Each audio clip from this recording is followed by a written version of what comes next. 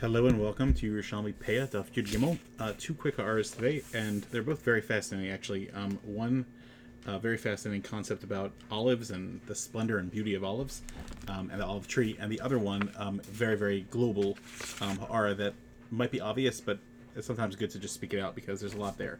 So the Gemara is talking about whether you give Peah for olive trees, and the Gemara says that you do.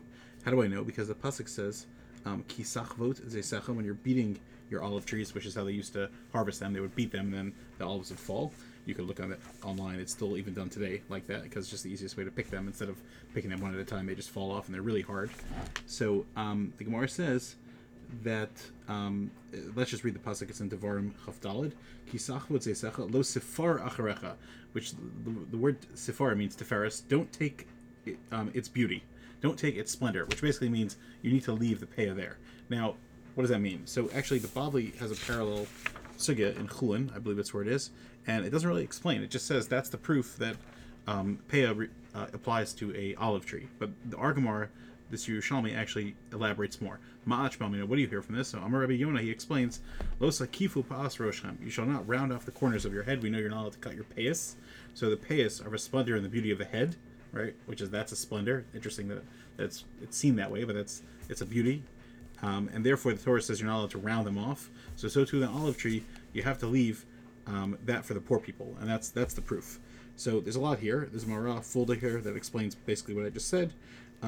He and many of the Farshim point out that in the Bavli it never says this idea of what not removing the splendor means, but there's this parallel to a tree.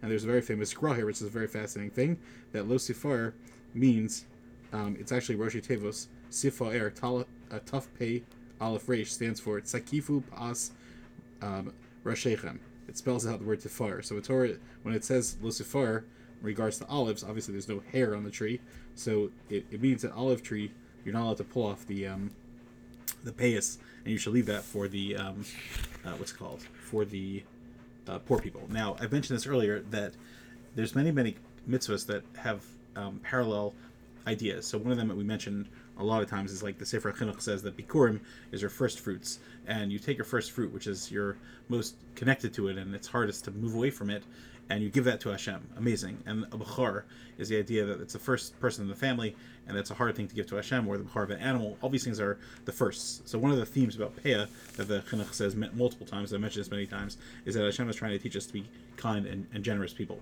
And so what I believe this theme is tying in is that just like our payas, like the Rambam says the reason we keep payas is because the priests used to dress that way.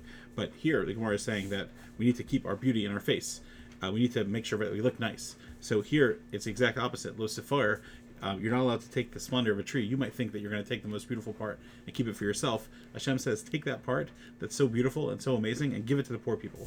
So it's teaching us, again, to be kind and generous people, which is the biggest theme of tzedakah. There's a famous Rambam in Pirush HaMashnayos to Avos that says that if you have a choice to give $100 or 100, currency to one person, or $1 or one currency to 100 poor people, what should you choose? And now, if you were to ask me, I would say give 100 to someone. That makes a huge difference. It's amazing.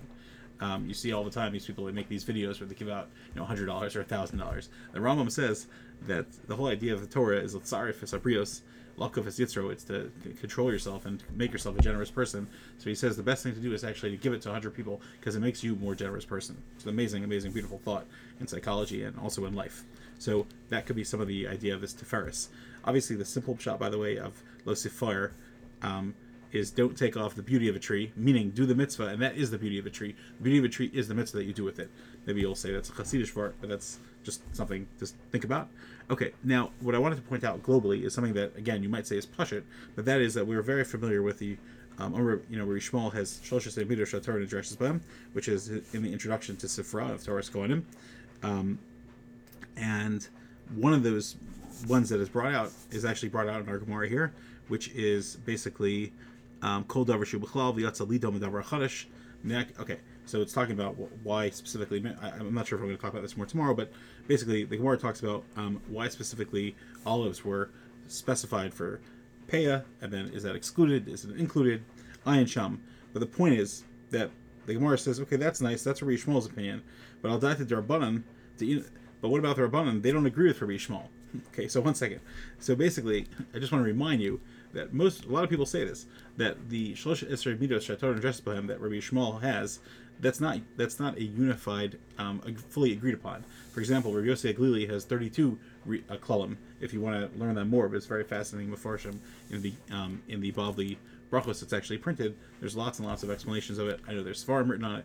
There's many Svarim. The Beis Yosef has a sefer. There's a Yavin Shmuel. There's many Svarim that talk about the Klali Ashas, but they're not always fully agreed on. I mean, sometimes there's exact rules about, Xeris Akasav, is it Mufne, Mishteit Stadim, and is it was there a number that they had, or certain letters, words that they had Masorah on, right? We'll try to talk about that as it comes up, and it's well known. But the Gemara says here explicitly that the Rabbanan don't agree with that Yisod, and they have a different way of looking at it. So Harehu B'chlalo, they say it is included and it's not excluded, like Rabbi Shmuel's rule number 11. So it's just fascinating to keep that in mind, that as we say it, it's funny, we say the Ezo Mekom Shal Zvachim, which is brought down in the Mefarshim, that the reason we say that every morning is because it's the only Mishnah, Parak and Mishnah, that doesn't have Machlokas in it.